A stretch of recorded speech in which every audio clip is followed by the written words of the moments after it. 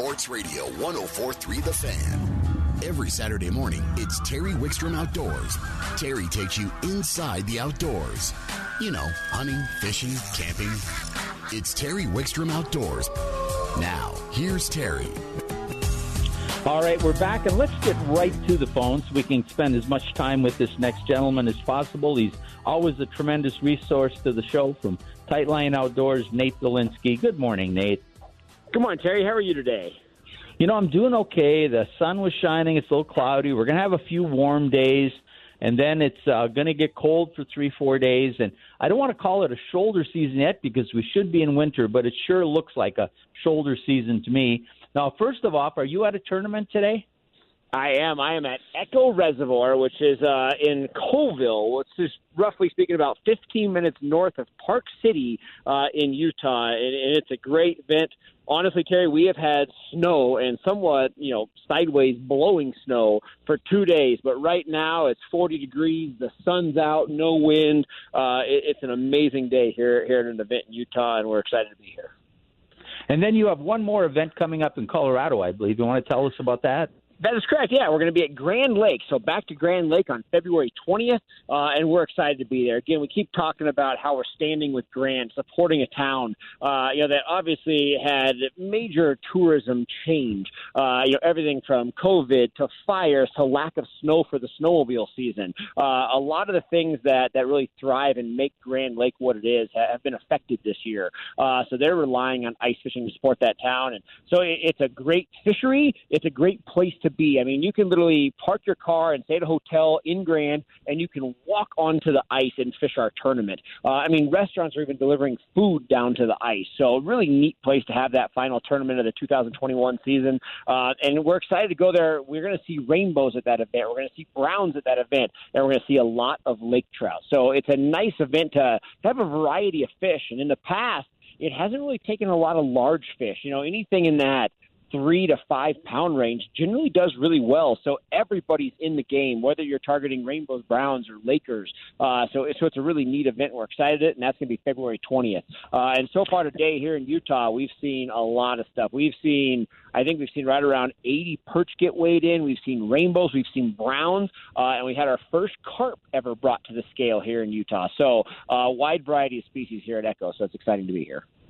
Right, and we'll talk more about that upcoming tournament in the next couple of weeks, but I want to get back to our original statement, and that was that we're kind of in what feels like a shoulder season. It feels a little early, but we've got the sun is getting higher in the sky, and even though we've got 3 or 4 cold days coming, there are lots of good ice fishing opportunities yet, but the Front Range is starting to make me think open water. Where are you at on all this? Terry, it kind of is what it is. We, as a sportsman, we're so fortunate to be in Colorado to have such a variety of opportunities for angling.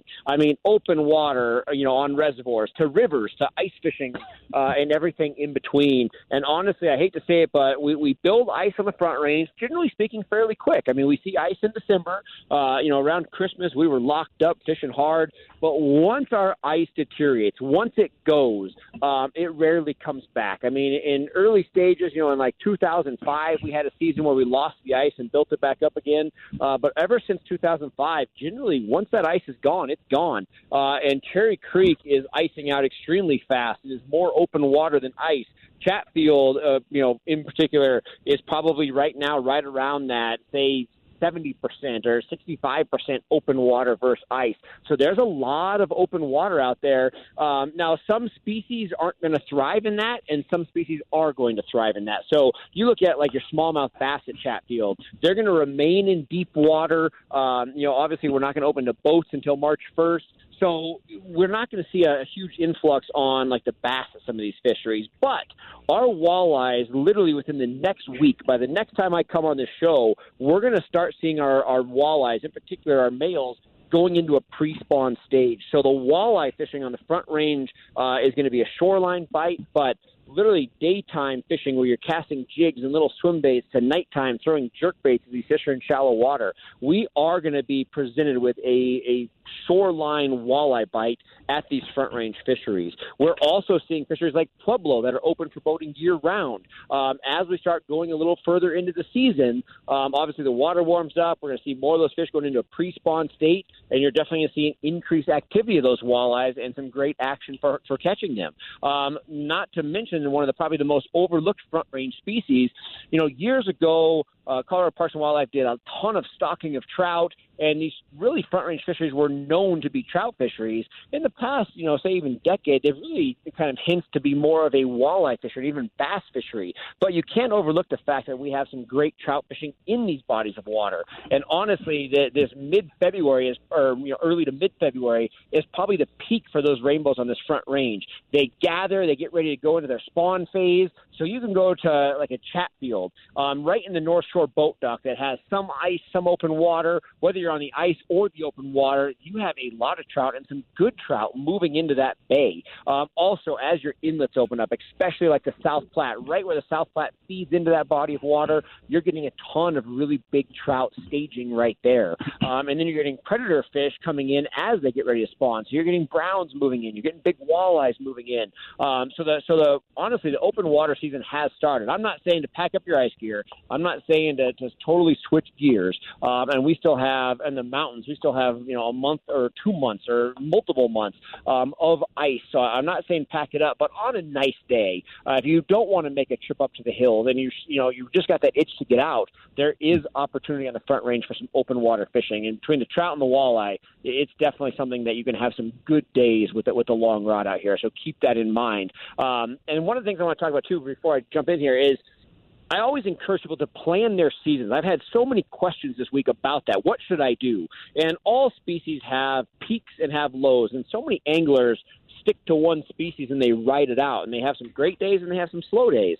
Right now is that time of year to where I basically look at the species that I want to catch right now, and I try to capitalize on the peaks. So right now through the ice, especially in the mountains, not so much on the front range, but in the mountains, right now I'm actually kind of laying low on the rainbows. I do a ton of trout fishing at 11 Mile and Ontario and a variety of other fisheries, but right now I'm slowing down the rainbow trips. I'm not guiding as much. I'm not promoting those trips. Right now we're really capitalizing on lake trout. The lake trout bite is fantastic. We're getting big lakers. We're getting lots of them. So that laker bite is good. I'm hitting that hard right now. Then literally in the next week or two, we're going to start seeing those pike coming in strong. So I start doing a lot of pike fishing starting right around that February 15th, 20th, somewhere right there.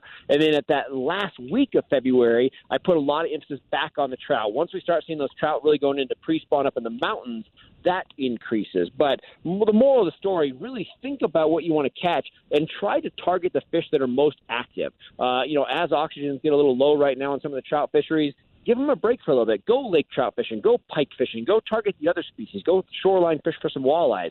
And then as we start getting in a little bit more of a springtime condition, oxygen levels increase, and that's when those big trout are going to go crazy again. So more importantly, think about your seasons. Try to time your seasons appropriately. If you don't quite know what to do, shoot us a message on Facebook or just try to get some intel. But trying to capitalize on the most active fish is going to make for a lot better days on the water. So I highly encourage anglers to do that. And a lot of the lakes that are prominent lake trout lakes take a little longer to freeze, but once they lock up, they'll stay frozen for, like you said, at least another couple months or more. And you get lakes like Granby, Grand, where you're going to have your tournament, Blue Mesa, Williams Fork, and some of the other lakes that have lake trout. They're probably going to have pretty substantially good ice for quite some time. That's it. We try not to go by a calendar. We try to fish conditions for what they are. Sometimes getting too connected to a calendar can hurt you. But on the average year, we usually are still pike fishing and still lake trout fishing in April on most of these bodies of water. Now, you have early springs, and there's times we're on our boats. But generally speaking, we really have a great bite for especially pike and lakers all the way up into April. So there's a lot of the season left. So plan your time accordingly and try to capitalize when those fish are active the most. And that's a great technique. And, just quick shout outs. Obviously the lake trout bite's going good. If you want big fish, we're fishing big baits in shallow water. If you want big pike, same type thing. If you want numbers of pike, we're using small techniques, rattle bait, flashy baits. If you want big pike, we're fishing big dead bait. Some people frown upon it, but pike are, I don't want to say it's an old school technique because it's so effective, but you want big pike, it's all about the tip up and big dead bait, big dead suckers, big dead smelt. That type technique under a tip up, fishing weed lines, fishing shallow water, it's simply the best technique for some big fish. So you can keep the prominent species of pike and lake trout, you can keep it very simple. It's about big baits, put it in front of those fish, and you're going to increase those odds of catching those fish. I want to turn back, too, to what you said earlier about the open water on the Front Range. Now, the two major species that tend to come and play first, you mentioned, were the trout that move to shore and get aggressive and the walleyes who get into their pre-spawn. The trout are probably the most predictable, or they'll continue the action. Like any fishing can be good or bad, but the trout tend to stay with a steadier bite. The action's a little more sustainable. The walleyes in the spring, especially with weather changes and everything, can really turn on and off. But we talk about times of the year to catch big fish, and there's a couple times of the year that big walleyes tend to be more vulnerable. One is spring, one is fall. Well, fall, they're still fattening up. Spring, before the spawn, almost every record walleye that's caught comes within the next couple months, don't you think?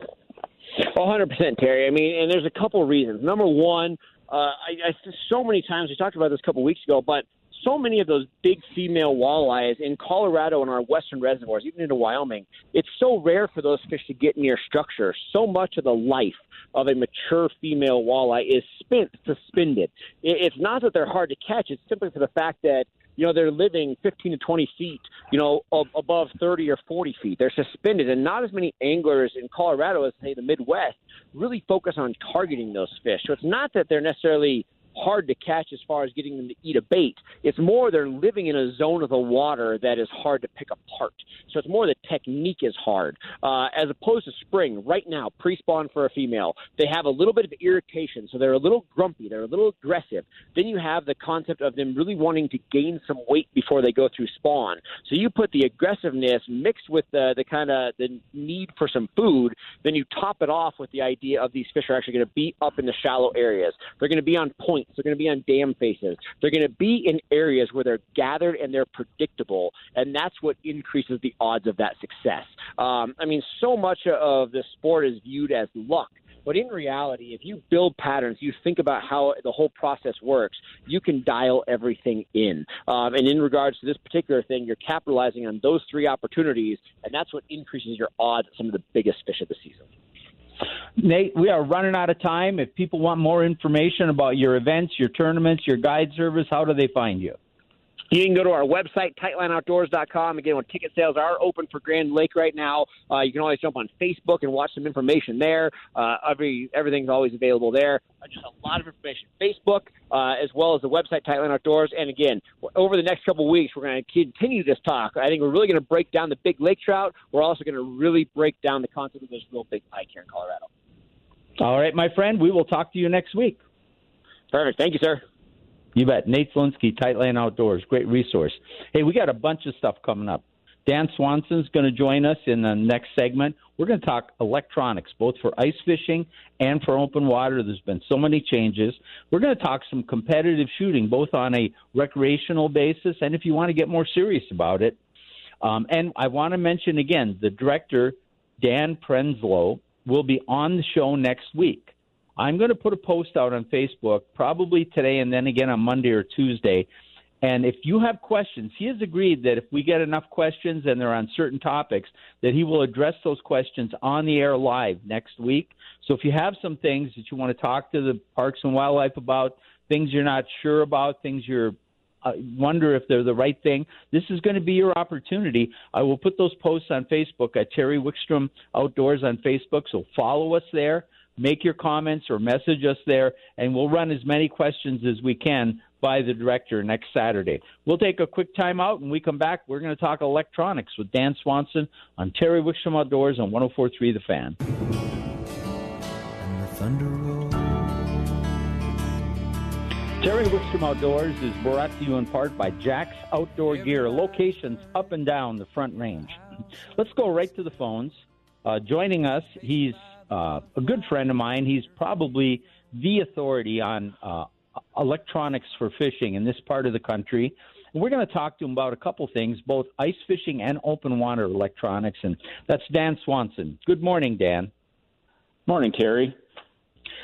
You know, there's a couple things that I want to address with you. One is the changes in ice fishing, and the other one is the overwhelming amount of opportunities for electronics in open water and what they mean to people and how much should they spend. But let's start out with ice fishing, and I'll make the original statement, the opening statement is that if you went back into the 80s, every one of us that ice fished used a mechanical flasher, with the Vexilar being the most popular. And we didn't use graphs very much. And we did that because the graphs had a processing time from the time I moved my lure, even though I could see it on the screen, till I saw the fish react. There were several seconds of delay, and it really wasn't as easy to tell what was going on with the fish, where the flashers were instantaneous. I'll tell you and I still own 2 Vexilars. A few years ago, maybe over a decade ago, I really switched to using graphs for ice fishing because that processing delay has virtually gone away. And I think that the graphs are every bit as responsive as the flashers now. Is that what you feel, or is that what you see? Yeah, for a couple of reasons. One, if you go back to a long time ago, like you're talking about, the LCDs that were used, for the displays on these kind of graphs were really, really cold weather sensitive. And what you found was that they just didn't work very well in cold weather. So that was one of it. And also, microprocessors and electronics just in general are so much faster than they were in those days. I think we're finding is that a lot more people are taking the units that they have on their boats or kayaks, and they're taking them out on the ice. And I think a couple of the main reasons are that they know how to use them already. Right. So, and flashers are a mystery for a lot of people, and there is a learning curve along with it. And there's nothing wrong with flashers, by the way. I happen to like using them myself. But I'm seeing more and more and more people moving the sonars from their boats or buying a dedicated unit for ice fishing because they are in reality a lot easier to use.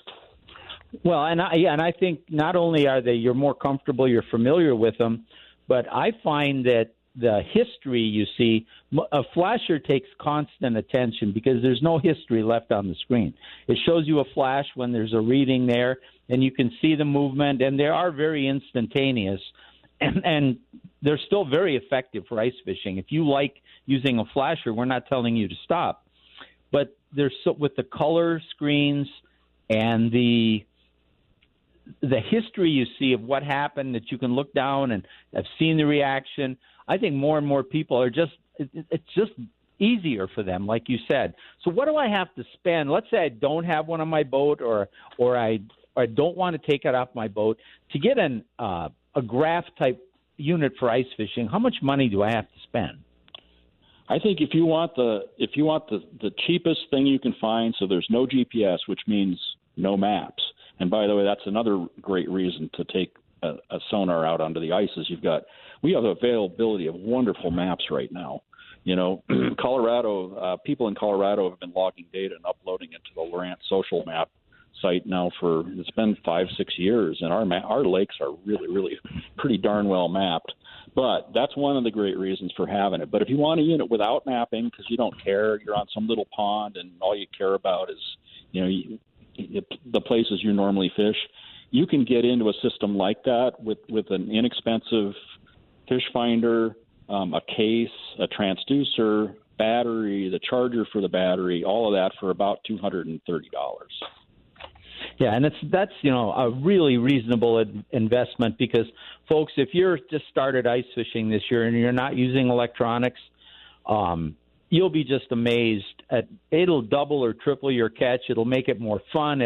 If you want to see what it's like, I did a show on my YouTube channel, Best of Fishing with Terry Wickstrom, where I went up to North Michigan Reservoir, used my electronics, and had a chip in it, and caught a bunch of fish, then brought that chip back to my computer and went over the reactions, the fish reacting to the bait going down, all those things, and you'll see how readily it works. And we're going to talk about this in open water too, but what about in the things like down view, side view, all the different things we have now, how many of those come into play through the ice, do you think? Honestly, I don't think the side scan and down scan are all that useful on the ice.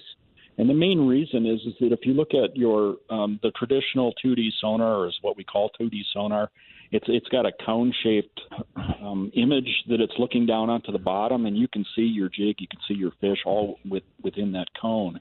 When you start looking at things like side scan and down scan, the cone effectively is just a thin slice in the water, and it's really hard for you to see your jig and that sort of thing in the water. So they're not that terribly effective unless you can turn them somehow. They need motion to be useful, and sitting on the ice, obviously, you have no motion. There are the higher end things like the new Lowrance, like the Live Sight, which has been out for a couple of years, or the new Active Target, which is more of a real-time sonar. But now you're talking big money. Yeah, there's amount you can spend. There are units by every manufacturer out there that give you, but you can, there's a limit. We're talking mostly people maybe getting started and figuring their way out. So you talked about maps. So if I want to go from the basic unit up to maybe a unit that has mapping, what am I looking like for in cost? You're looking more like in the $350 range. Okay, so we're still not talking outrageous. And that mapping, like you said, sometimes just looking at that map on your sonar and realizing there's a drop-off or a hump that's only 20 feet away from you, that short move might make all the difference, can really aid your fishing, or the ability to save waypoints when you find that spot on the lake. Before we run out of time, let's transition to open water. It's going to be on us sooner than we think. A lot of people, you can't open a magazine nowadays without seeing a million pictures of all the different types of down view, side view, forward views, mapping. So I'm buying my first fishing boat, or I'm putting electronics on my old fishing boat. Take me through, what you think are the levels and what I gain when I move up. Yeah, I think the first thing that I tell people is get the biggest screen you can afford. One that'll fit on the boat, because you got to have room on the boat, but also what's in your budget. And the basic thing is again, depending on where you fish, traditional 2D sonar is perfectly adequate most of the time. And with the ability of maps, I want GPS and mapping as well, if I can. So it all really depends on your budget.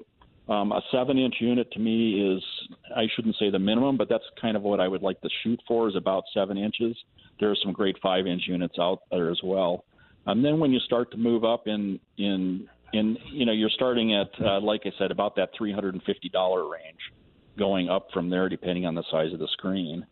The next thing I would look at is down scan. That's the next thing I would add after I've got GPS and sonar. I'll add down scan. And again, that helps me interpret what I'm really seeing on the bottom. Rocks look like rocks. Trees look like trees. That's just something that helps you interpret what you're really seeing on your 2D. What I like to say is I fish for fish that I see on my 2D, so I can see the fish, I can see my jig, I can see how they're reacting to it, but I use my down scan to find the fish and to find the cover that the fish are on. Okay, now there seems to be no endless amount of different types of scans. You can spend $3,000, $4,000, $5,000 or more if you wanted to totally outfit your boat. Where are some of the points where maybe I'm really going to aid myself? First of all, I want to make the point, I'll make this comment, that you have to understand fishing to a point before the electronics will help you catch fish. If you don't understand presentation, don't know where to start looking, the electronics are going to be good, but they're probably not going to aid you as much as you think. But now, so if I jump up and I really want to go big, what are some of the newest things that are really just beneficial? Well, the newest things that are out there, we talked a little bit about the live scan stuff, but if I look at a unit that's in that $1,000 range, I can get side scan, which allows me to look to both sides of my boat, 300 feet in each direction. I can look for rocks. I can actually look for fish. I use that as well as, and that's combined with my down scan, my side scan, my 2D, and my maps. I can get into a system like that for about $1,000 for a 7-inch screen. At that point, your costs go up mostly depending on how big the screens get. then you start thinking. Then you start looking at, once you start getting a little more money into it, you're looking at networking between multiple units. You got one on the bow, one on the back. You can share waypoints from one to the other. You share maps. You can share sonar screens from one to the other. In my case, I'll do something like I'll split my screen. I'll have the transducer on my trolling motor in the front and my transducer from the trolling motor in the back on the screen at the same time. When I'm pulling bottom bouncers, I can tell when I'm getting shallow, and I can make that move before the back end of the boat gets too shallow. So that you start getting into all of that stuff. And again, about $1,000 is the starting point for that. Then as you get into higher end units, again, bigger screens. Now you've got the new live sonars out there that are available, and that's a $1,500 transducer on top of what you spent on the sonar. And as you start getting more and more and more stuff on the screen, now you either want more screen area or possibly multiple units all connected together by networks. So it's easy to spend $10,000 on a complete setup on a whole boat if you really want to do it. Right. And I think that there's times and places and people that have the discretionary income. But I think the message I want to leave people with is, if you're new to fishing, getting your first boat, spend the money, like you said, get the basics, just get a reputable unit and learn to use it. Wouldn't you think that's probably the biggest thing, is people never really learn to interpret their units? Oh, I think that's 100% of it. You can spend all the money you want, and if you don't understand, like you said, fish behavior. So how important are maps if you don't understand how fish relate to structure, right? So that's a key. But also learning how to use the unit. So many people have no idea what these things are capable of, which is one of the reasons we teach classes for that. So, so it opening your manual and reading it and learning it, that's important. So we got to run, Dan, but if people have questions or they want to take a class from you, how would they get a hold of you? The easiest way to get a hold of me is send me an email. It's just dan@fishfulthinker.com. All right, my friend. I appreciate the information. I think it's valuable. We'll be boating in probably almost about a month here. We'll have the boats on the water, and a lot of people are getting ready, and the ice fishing will go on. So great information, Dan. Thanks for joining us. You're welcome. We'll talk to you later, Terry. All right, thanks. We'll talk to you soon. Dan Swanson. We're going to take a timeout. When we come back, we're going to talk both competitive shooting, both as a recreational event, or maybe if you want to take it more seriously, that and so much more coming up on Terry Wickstrom Outdoors, brought to you by Jack's Outdoor Gear on 104.3 The Fan.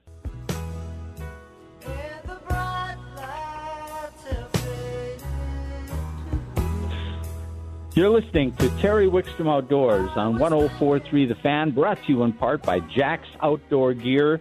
If you're headed in the outdoors, make Jack's your first stop to get your equipment, gear, and great information. Speaking of great information, let's go right to the phones. And joining us from Colorado Clays is J.R. Pierce. Good morning, J.R. Hello, Terry. Good morning to you as well. Good morning. We've had tons of people getting outdoors more than ever. People that used to try to get outdoors all the time have been stuck not traveling or taking trips because of COVID and no youth sports. We've got people for the same reasons going back to the outdoors. And we've got people new to the outdoors looking for ways to spend their time outdoors and get into activities. They just, lives have changed. And we don't talk enough about how shooting is just an incredible outdoor activity that not only for all the reasons we've talked about before, but it can be just fun. And you guys have different opportunities. We'll get into some of those as far as get-togethers and company parties and things. But you also have a thing coming up called Trap League. And I find out that even though that's a casual competition, people tend to sometimes it just gets the juices going. They have a little more fun. And does that allow them maybe to take it to another level eventually, too? Well, of course, Terry. And, you bring up two good points. So, of course, the big focus nowadays is on that outdoor recreational opportunity. And, with Colorado Clays here, we sit on a giant 110-acre property. And everything we offer as Colorado's premier public shooting facility is either outdoor or semi-outdoor, which, again, works so well with everybody looking for those outdoor opportunities.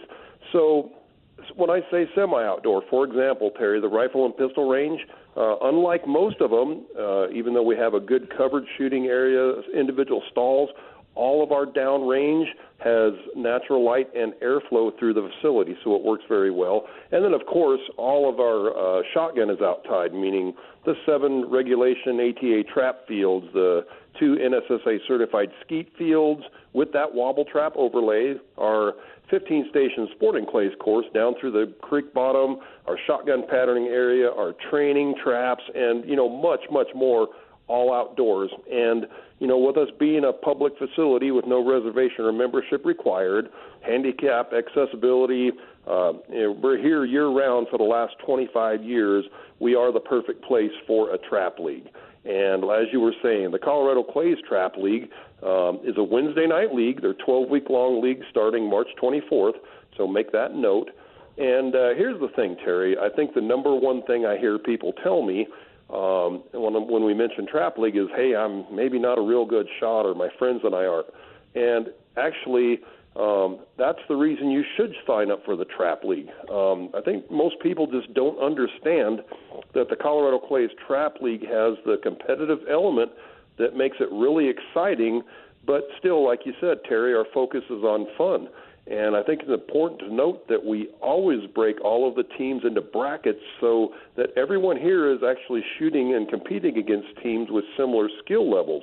So you always have a chance to improve your rank as the season goes along. And I hear it all the time. Most people end up drastically improving their shooting skills because they're doing that weekly league. So if anything, this is just one step in the right direction for anybody that feels like they want to get better or move into other types of competitive shooting. No, you're absolutely right. I find even friendly competition that doesn't have to makes us better. We focus. Like when you and I fish together, even though I normally never lose to you, it does make us friendly in our comment. Keep it friendly now, Terry. Come on. Yeah. But you know what? It makes it fun, too, because you get a little trash talk. You have a little fun. And whether it's, trap league, a bowling league, tennis league, whatever you're doing fishing, it's always fun. And, a lot of people think of shooting shotguns especially as hunting practice, where I'll bet that a huge number of the people that shoot at your facility do very little hunting. It's the shooting itself that is their recreation. Well, and you're absolutely right, Terry. And the beauty of Colorado Clays is that we host and offer the competitive aspect at all levels. So, for example, today we're having the season opener for the National Sporting Clays Association on our course. We got a bunch of people here. These guys are very competitive. That is what they like to do, but we see them throughout the entire year practicing on our course. And also, Trap League being competitive, but on the fun note, we also have fundraisers. So those have a competitive aspect. They have prizes. They have trophies, and anybody can buy into them knowing that your entry fee also supports a great cause. The bottom line still, focus on fun, focus on supporting the cause, but has that fun competitive aspect. Other corporate places do events for their customers, for their employees, and do the same thing. Always try and add a little bit of element of competition in there, oftentimes structured so that just being the best shooter isn't the one that necessarily wins everything. And I got to tell you, Terry, we even have a few groups. Some are family, some are just friends that create their own little leagues here at Colorado Clays. And I'm always glad to talk to someone about getting a group of people, whether it's a small one, 20, 30, forming their own little league, and we find a way to make that opportunity available to them so they can also practice with their own competitive elements. So Colorado Clays really is the perfect place if you want to just have something a little more than just standard practice. Okay, now let's just say that I do some trap league, I do some things, and I we all get a little, I'm doing pretty good at this, and I want to think about stepping up maybe into some other types of competition. Do you have a way to help people with that, and what are the levels they can go to? Well, Terry, there's no end really to how high of a level you can go to if you choose to dedicate yourself to that. But one thing that I would really suggest anybody wanting to move on, before you just dive into something, remember that Colorado Clays has classes available. We have instructors for individual, and we do have lots of instructors associated with Colorado Clays that are very specific to very certain games out there using shotguns, clay targets, pistols, rifles, or what have you. And many levels of expertise and credentials are available for you to learn from. So certainly everything's here at Colorado Clays. We do these competitions, we host things, and but the training level is also available either through our staff or through associates of Colorado Clays for anything you might want to do. And a lot of times it's nice to talk to someone about what is it like, what is out there, what is potential. Then you don't have to guess. Firsthand information is always the best, and we definitely have that here. No, you're absolutely right. And rubbing elbows with people who are involved is always increases your learning curve exponentially, because you talk to people. And, somebody who starts out in Trap League a couple of years from now might find themselves traveling the country shooting events. I mean, there's things that go on all over the country, and shooting has become a real you've got everything from 3-gun competitions to pistol and rifle competitions, and certainly all the clay shotgun competitions all over the country. And, it's just another great form of outdoor recreation. You're totally right, Terry. And I will say throughout the course of a year, it is amazing how many people come to Colorado Clays, meet them, they get going, and the next thing you know, they're shooting on state and national levels and just loving it.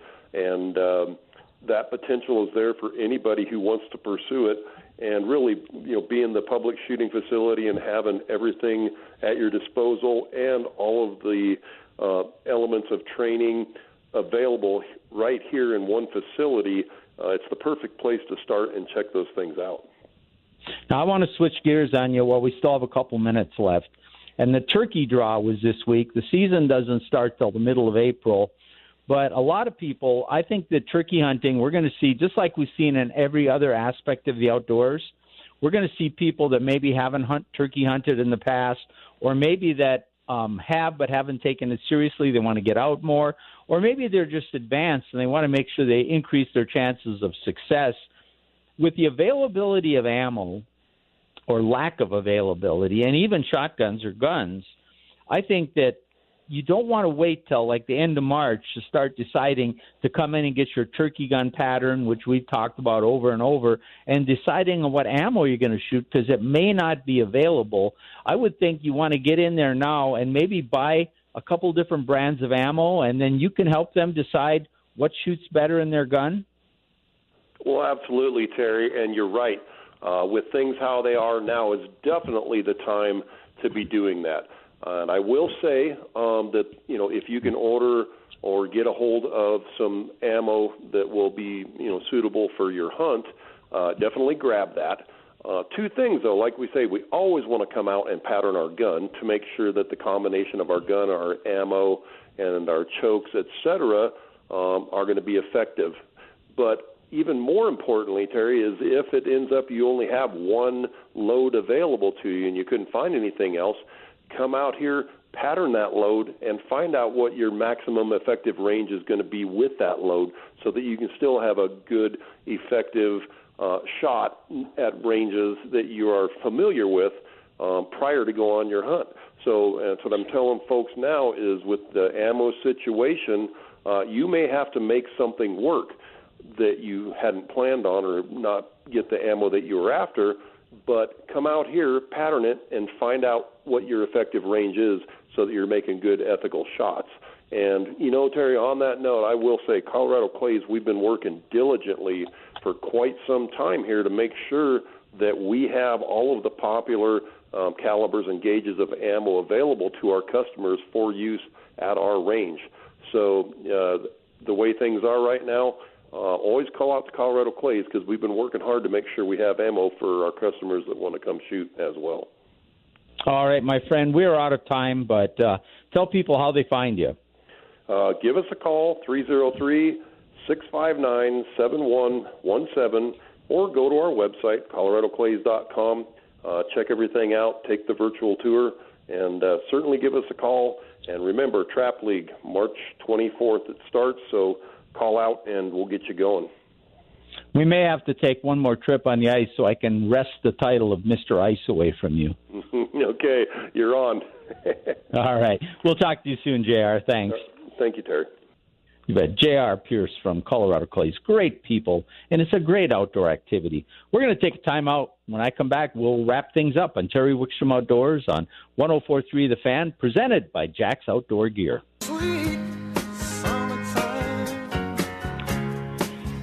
You're listening to Terry Wickstrom Outdoors on 104.3 The Fan. I want to remind everybody that the director of Colorado Parks and Wildlife, Dan Prenslow, will be joining us live on the air next Saturday. And we're going to talk about different things going on in Parks and Wildlife. He's been the director for a while now. Find out kind of the state of Parks and Wildlife and everything that's gone on with COVID and funding. Also, he's agreed to take some questions. Now, we're not going to be able to take call-in live, but what we are doing, I'm going to put a post on Facebook today, and I'll try to repost it again maybe on Monday.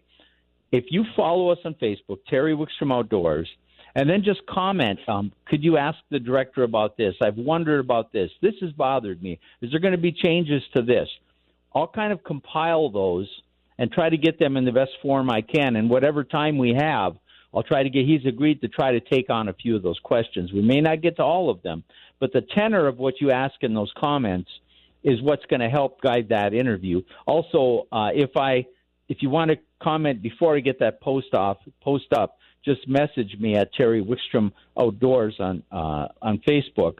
Also, you should follow us on Facebook anyway, and don't forget about our YouTube channel. A lot of the stuff we talk about on this show and the fishing department shows up on our YouTube channel, The Best of Fishing with Terry Wickstrom. So right now, I want to see if Dan Jacobs is available in studio. Mr. Jacobs, are you there? I am here, and I'm also always available to field outdoor questions anytime. Yeah, well, that we'll make a note and see if we want to put that somewhere. But I have a couple questions for you, but everybody's rehashing the game, who's going to win and what their sentiment is on how it's going to play out. You were down in Tampa, and you've been to Super Bowls in the past. So the week before the Super Bowl is typically one event after another, one news media event, one party after another. Well, because we have two major things influencing this year, we have COVID, which obviously puts a damper on a lot of things. And for the first time ever, we have a home team playing in the Super Bowl. What kind of sentiment did you come away with as how different Super Bowl week was? Yeah, it was markedly different. Pretty much to the point I stopped going down there. I did have a credential. I went down. I checked things out at the convention center downtown, and there was just nothing going on. Everything was doing, they were doing stuff virtually. So from a media perspective, there just wasn't a bunch. They just really were trying to keep everything safe and to limit that. Now, having said that, on the flip side, though, the city of Tampa Bay, that whole area, man, they were excited about having the home team. Like, all the gear, like I stopped and I wanted to get a shirt for my buddy who's a Chiefs fan. Like, it was hard to find anything commemorative that had the Chiefs on it. It was all about Tampa Bay, and the city was abuzz for sure. Yeah, and do you think there was a lot of people maybe kind of pushing the COVID regulations aside, or what were the regulations down there as far as people getting together to kind of celebrate? Well, it's Florida, so they have, no rules if they don't want to, but they're really not that much different than here, Terry. Like most places, they're pretty responsible. We tried to stay out of the restaurants. We did a lot of cooking at home with our own fires and things like that, which I know you appreciate. But, the NFL, everything the NFL was doing, they had plenty of protocols in place. But I would say the rest of the town is, I didn't go to clubs after dark or anything like that, but outside of that, it was, pretty well done. All right. Well, my friend, I'm going to let you go. I know you're going to talk about the game, the Broncos, upcoming things. There's a lot going on in sports. So I'll wrap this up so you can get your show started. All right, sir. You're All right, thank you. You're listening to Terry Wickstrom Outdoors. We're on this every Saturday from 9 to 11, talking fishing, hunting, camping, outdoor gear. We want to help you get outdoors and make you successful. I want to thank Kyle for keeping us going from the studio down in Denver, Karen for keeping me straight on our studio here in Fort Collins, and all of you for listening. Follow us on Facebook, Terry Wickstrom Outdoors. Follow us on YouTube, The Best of Fishing with Terry Wickstrom. We'll let the Eagles take us to the top of the hour in sports with Dan Jacobs.